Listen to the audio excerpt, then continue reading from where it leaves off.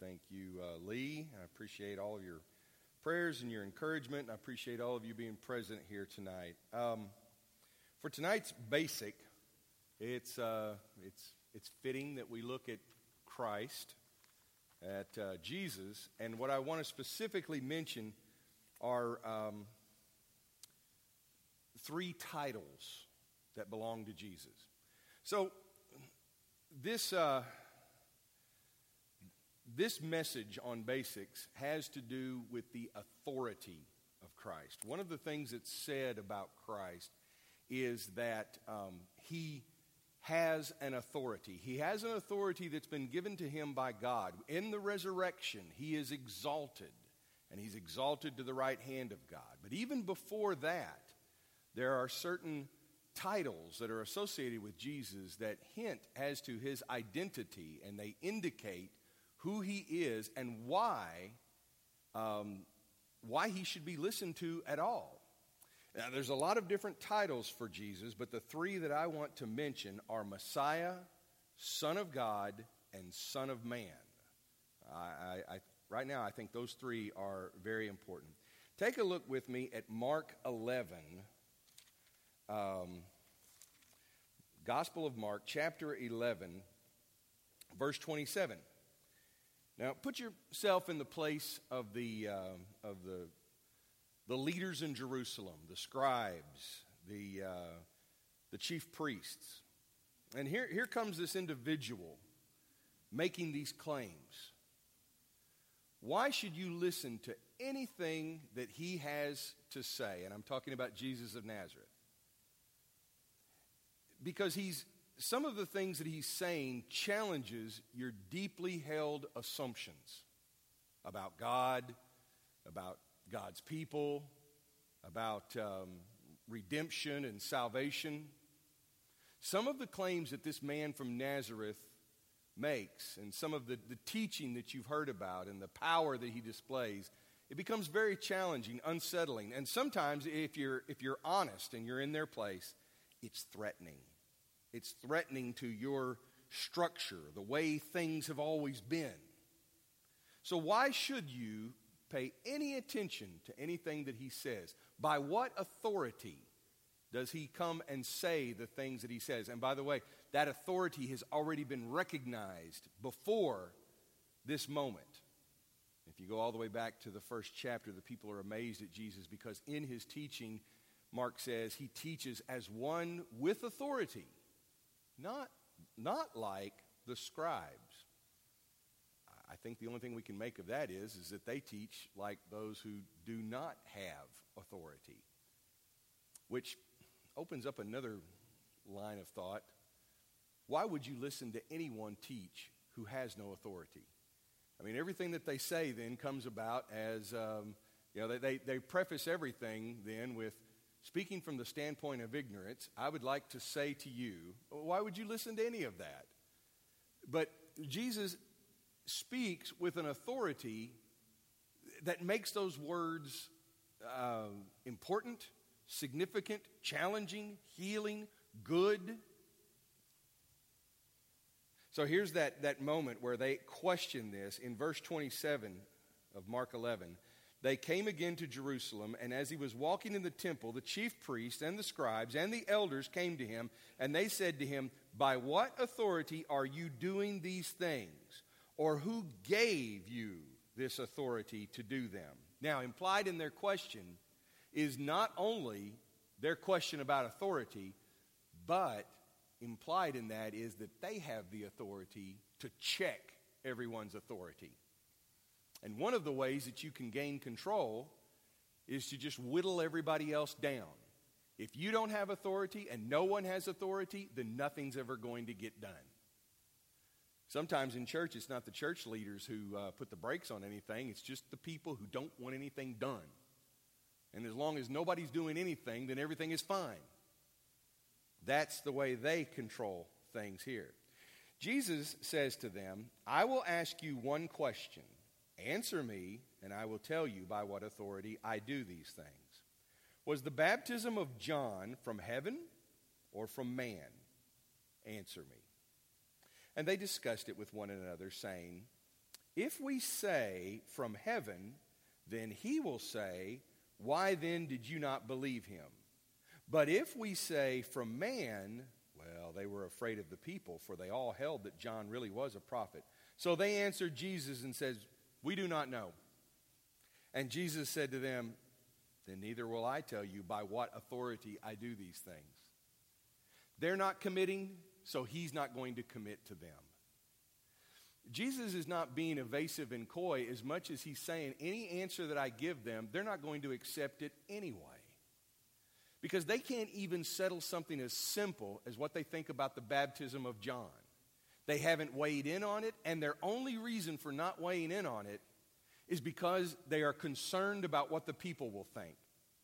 Because honestly, they'd like to say, we don't recognize John's baptism. But that's an unpopular opinion, so we're not going to say that. So Jesus has us over a barrel, so we're going to be very careful.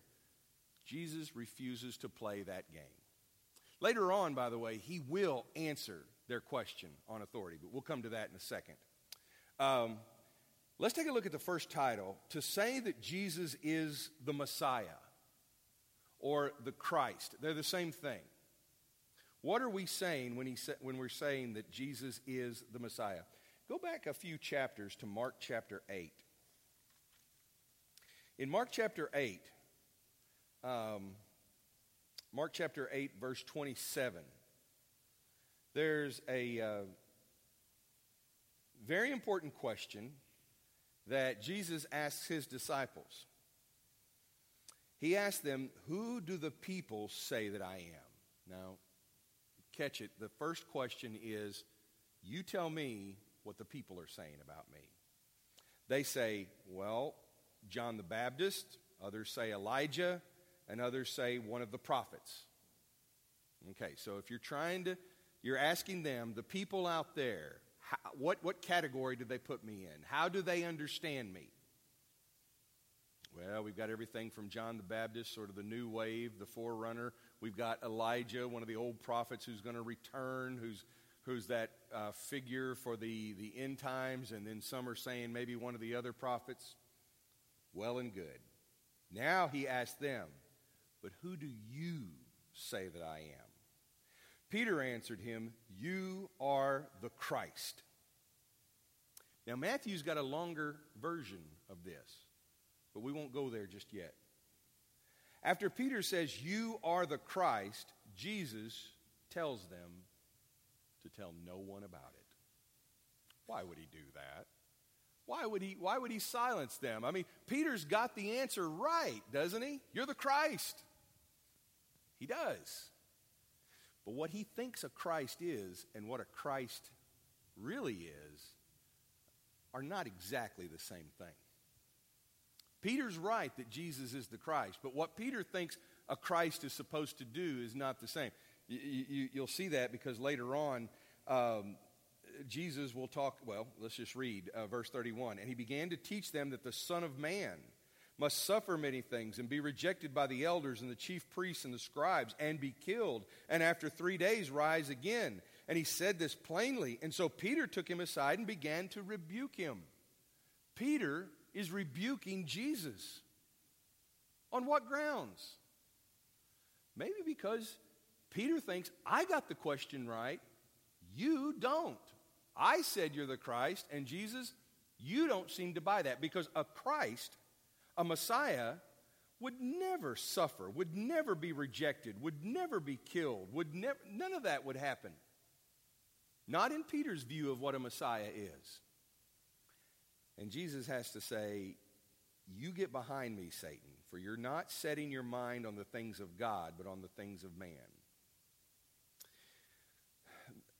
Messiah and Christ are the same thing. Messiah is the Hebrew word. Christ is the Greek word. When they translated the Old Testament into Greek around the 2nd century before Christ, the word Messiah gets translated as Christos in Greek. What both words mean is they mean the anointed one. And it's the anointing with oil that represents the investment of authority on someone. And so it usually refers to a king or to a leader, a prophet. Samuel, for example, is anointed. David is anointed. this anointed one then becomes God's agent to enact God's will on earth.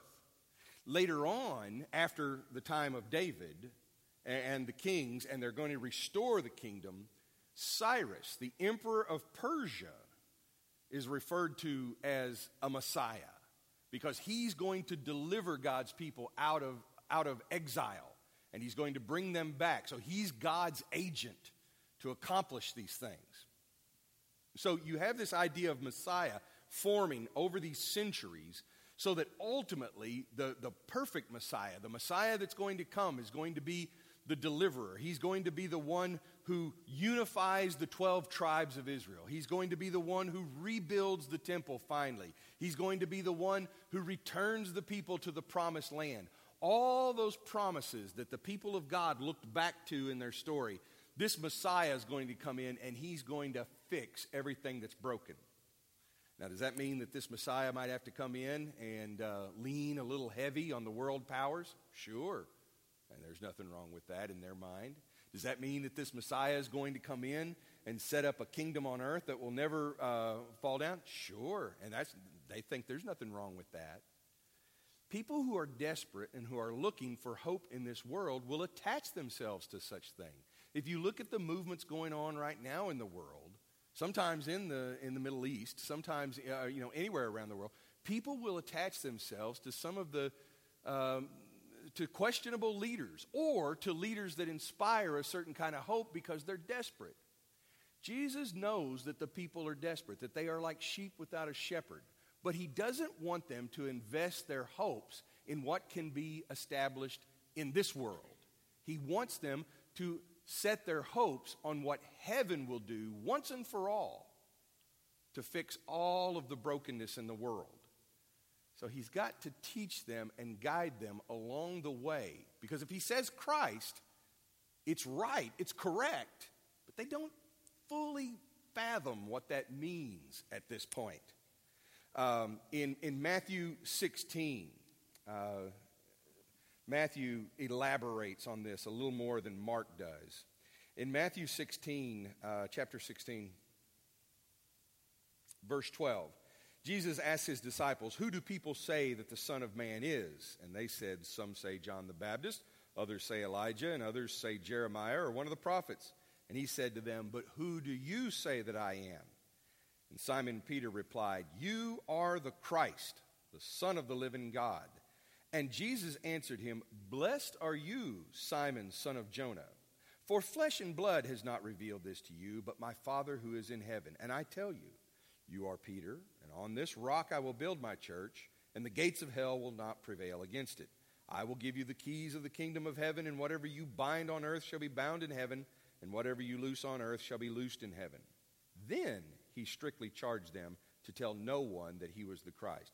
Matthew shares more information about the moment and says that there was a discussion there, that Jesus is trying to tell them. He's giving words and more explanation to this emerging understanding of what the Christ is. But suffice it to say for now that what a Messiah was when Peter makes this proclamation and what they learn the Messiah is as they move forward takes on deeper significance. It's not just a political leader. It's not just a political leader empowered by God. It's not just a warrior king who's fueled by the armies and the power and strength of heaven. It is much more than that. And his kingdom is not one that's established in any land or territory, but it's a kingdom that is established, an authority that's established throughout all of creation, above the earth, on the earth, and under the earth. So Messiah becomes a very important way of understanding who Christ is, so that Christ becomes his title. Jesus Christ, Christ Jesus.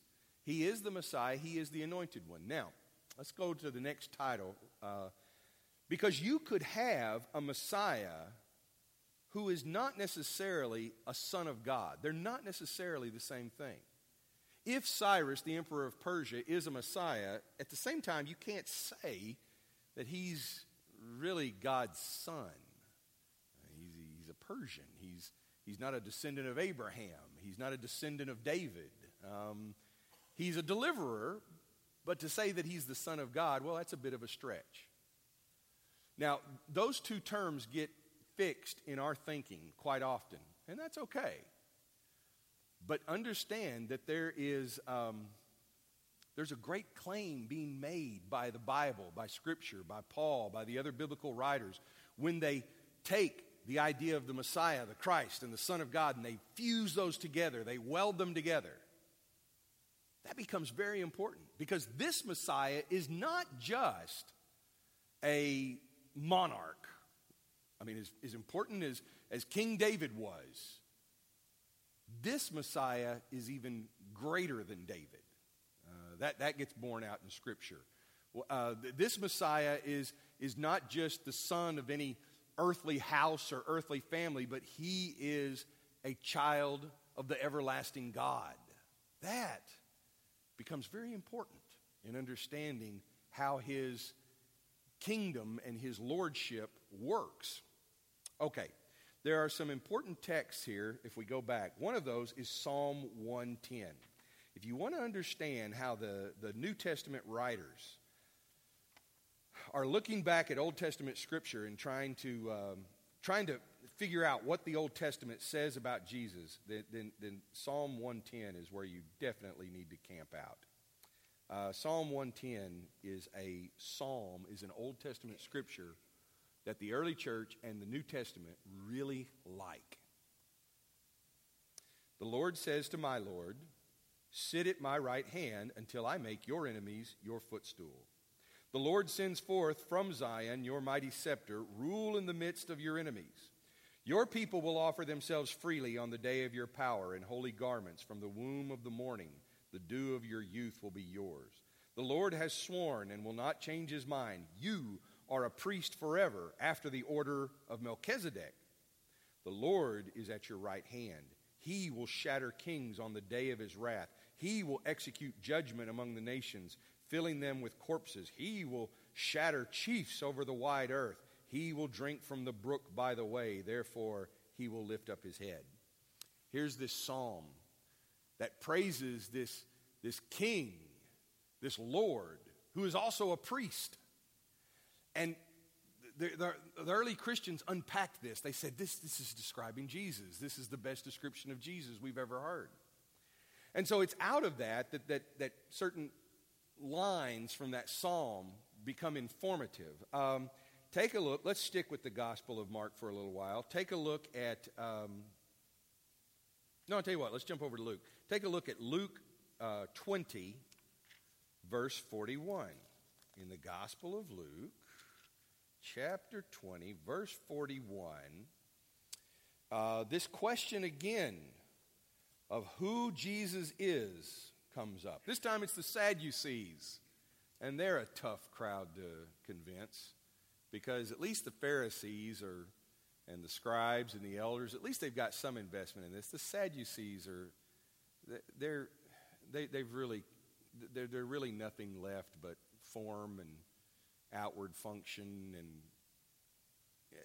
their whole faith is really in question. But they're not buying into the idea of the resurrection. They're not accepting a lot of this, and they certainly don't favor the idea that Jesus of Nazareth is the Messiah. In verse 41, Christ is speaking to them, and he says, "How can they say," and here he's talking about Scripture, "in David that the Christ is David's son? For David himself says in the book of Psalms, 'The Lord said to my Lord, sit at my right hand until I make your enemies your footstool.' David thus calls him Lord, so how is he his son?" And the question is, how can the Messiah be the son of David? He's saying that the Messiah is more than just the son of David. The Messiah then would be the Son of God. It goes much deeper than that. The confession that Jesus Christ is the Son of God, and we do this at every baptism. We ask people, do you believe that Jesus is who he said he is? Do you believe that Jesus is the Son of God? Why is that so important? Why do we favor that one? Because Son of God speaks to the fact that Jesus is greater than any of these other categories. It's great that we had the priest. It's great that we had Abraham. It's great that we had David. But Jesus follows in their path, but at the same time, he predates all of that. He comes before them as well. So he's a priest, just like the line of priests that came from Aaron, but he's also like Melchizedek, who has no lineage, who's sort of an eternal priest, who's just sort of out there. He's the outlier priest. And it's the same way with Christ's authority. Yes, he's a descendant of David, but he's more than a descendant of David. So this idea that he is directly accountable and directly connected to God himself becomes an important confession. Mark's gospel, I love the way Mark does this in his gospel. In Mark's gospel, chapter 1, you have moments where the one who declares that Jesus is the Son of God. I mean, if you're going to look for someone who's going to testify to the fact that Jesus is the Son of God, who are you going to bring in to testify to that? Well, I guess people who are authorities on lineage, people who are authorities on what the Son of God is supposed to be. But the best person you could get to come in and testify to that would be God the Father. Because if God the Father claims him as his son, that's his son. And that's exactly what happens in Mark's gospel. At some very important moments. Right there in the beginning, Mark chapter 1, verse 9. In those days, Jesus came from Nazareth of Galilee, and he was baptized by John in the Jordan. And when he came up out of the water, immediately he saw the heavens being torn open and the Spirit descending on him like a dove. And a voice came from heaven, "You are my beloved Son. With you I am well pleased." God is claiming Jesus as his son at that moment of the baptism. And the other Gospels have a version of that as well. Mark chapter 9. Mark chapter 9, the disciples get to see the glory of God displayed in Jesus. Which, by the way, is really interesting because when they see the glory of the risen Jesus, how do they recognize that? They recognize it because they've already seen it on the Mount of Transfiguration.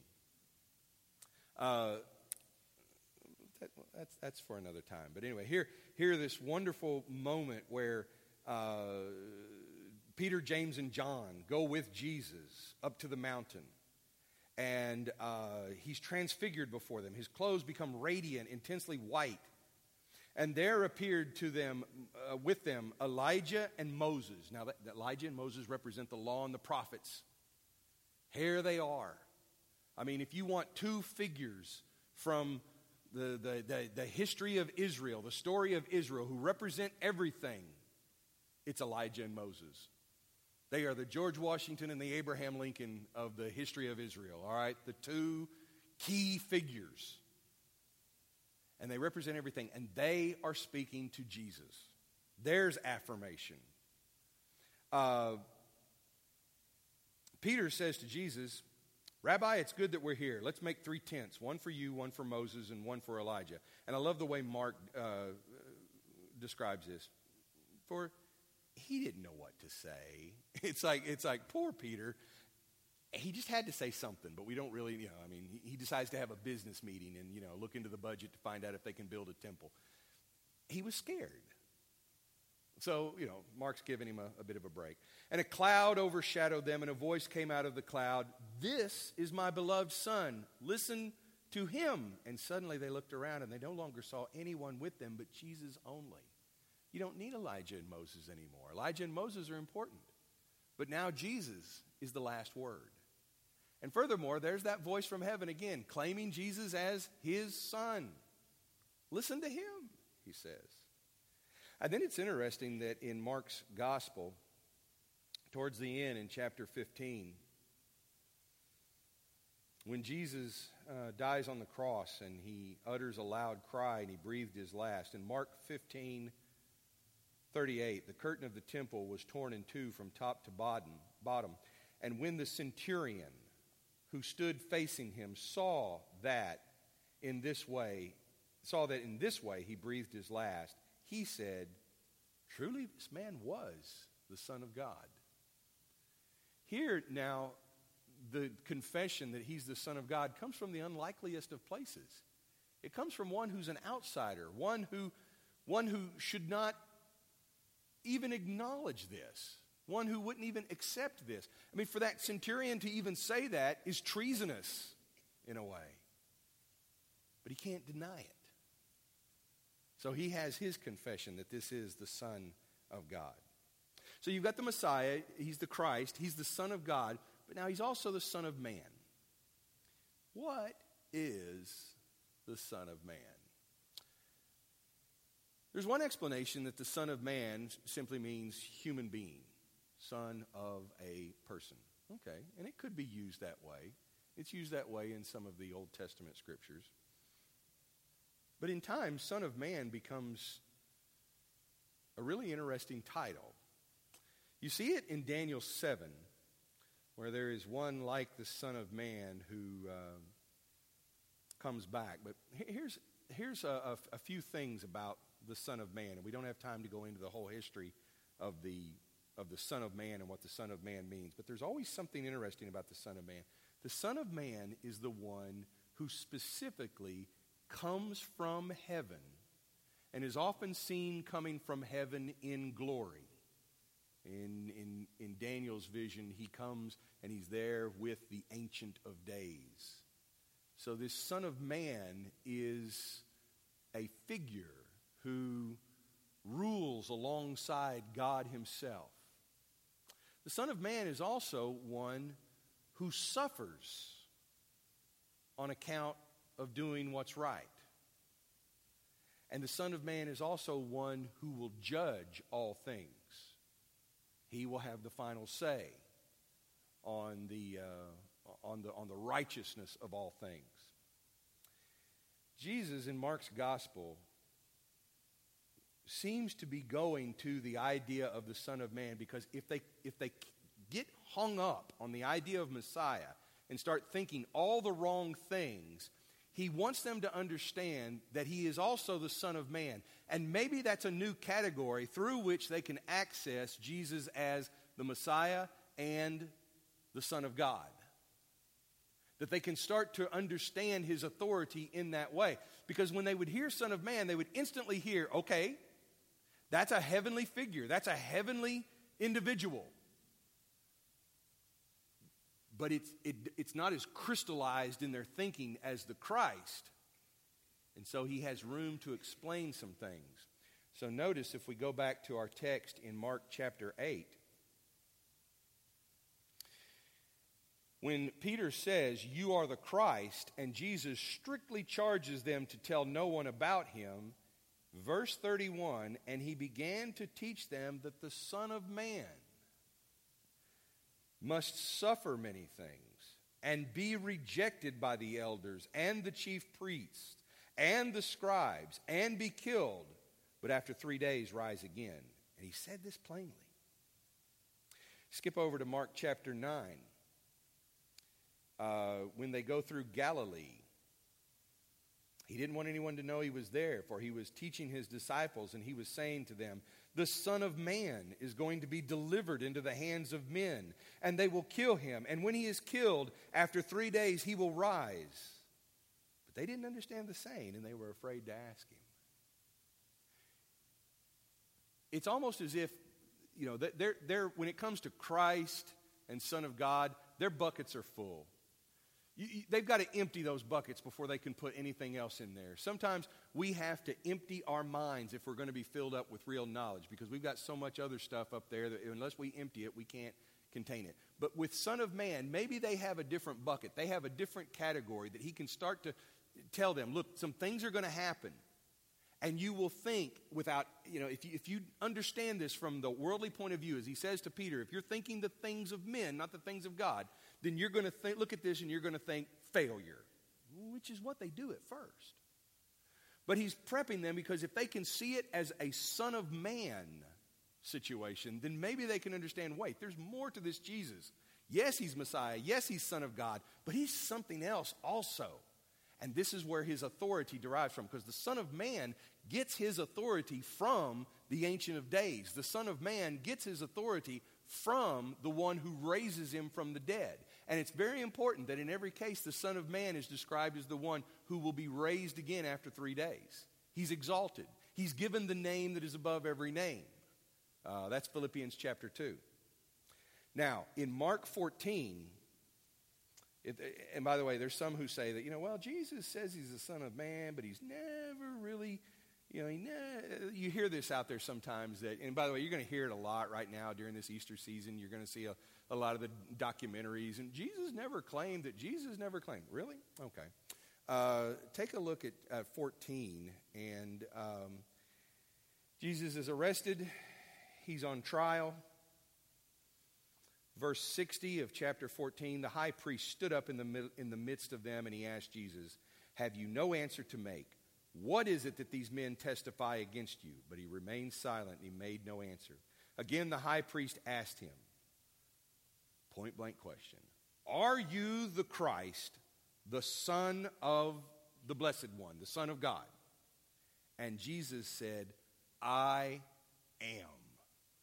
And you will see the Son of Man seated at the right hand of power and coming with the clouds of heaven." And with that, the high priest tore his garments and said, "What further witnesses do we need? You've heard his blasphemy." So, yes, Jesus claims that he is the Christ. Jesus claims that he's the Son of God. But it's almost like he says, "I see that, and I'm going to raise you. I'm going to call you out on that, and I am telling you I am also the Son of Man, because you will have me testify that I'm the Christ. You will have me testify that I'm the Son of God, and it won't make any difference to you, and you'll declare it as blasphemy. But as the Son of Man, I will be raised, and you'll see me at the right hand of power, and I'll be coming in the clouds." There's that one who comes to judge. Jesus is saying, you can't escape this. This is God's truth. This is God's reality. This is why I think that these 3 terms become very important. And it's right there in that moment when Jesus is on trial that all 3 of those come together. The confession that he's Christ, the confession that he's the Son of God, and the confession that he is the Son of Man, and what that means and what that adds to it. Luke 21:25 has the idea of the coming of the Son of Man, that Jesus is speaking about what is to come. And here the Son of Man has to do with Jesus in his return, which has yet to happen. He said there will be signs in the sun and the moon and the stars, and on the earth distress of nations and perplexity because of the roaring of the sea and the waves, people fainting with fear and with foreboding of what is coming on the world. The powers of the heavens will be shaken, and then they will see the Son of Man coming in a cloud with power and with great glory. Now, when these things begin to take place, run, cower in fear, go grab your gun and head to your hidey hole. No, that's not what he says. He says, now when these things take place, straighten up, raise your heads, because your redemption is drawing near.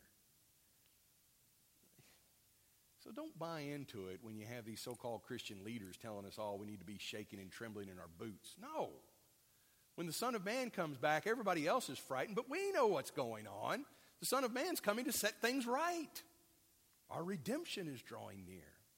So the Son of Man becomes this end-time figure who shows up. And we'll get back to the Son of Man when we look at the basics of what is to come. Okay, but that's a ways off yet. But it's also a message of hope, not just fear. Because he's coming with power, he's coming with glory, and he's going to fix everything the way it was always meant to be. Well, thank you for your attention tonight, and we're going to sing this song. If you need to partake of communion, that's been prepared for you in room 100. And I would say then, other than that, do what Jesus says. We got a lot to be afraid of, right? Okay, well, lift your head, raise your head, and just know that your redemption is drawing near. So let's stand, let's sing together, and then we'll be dismissed in prayer.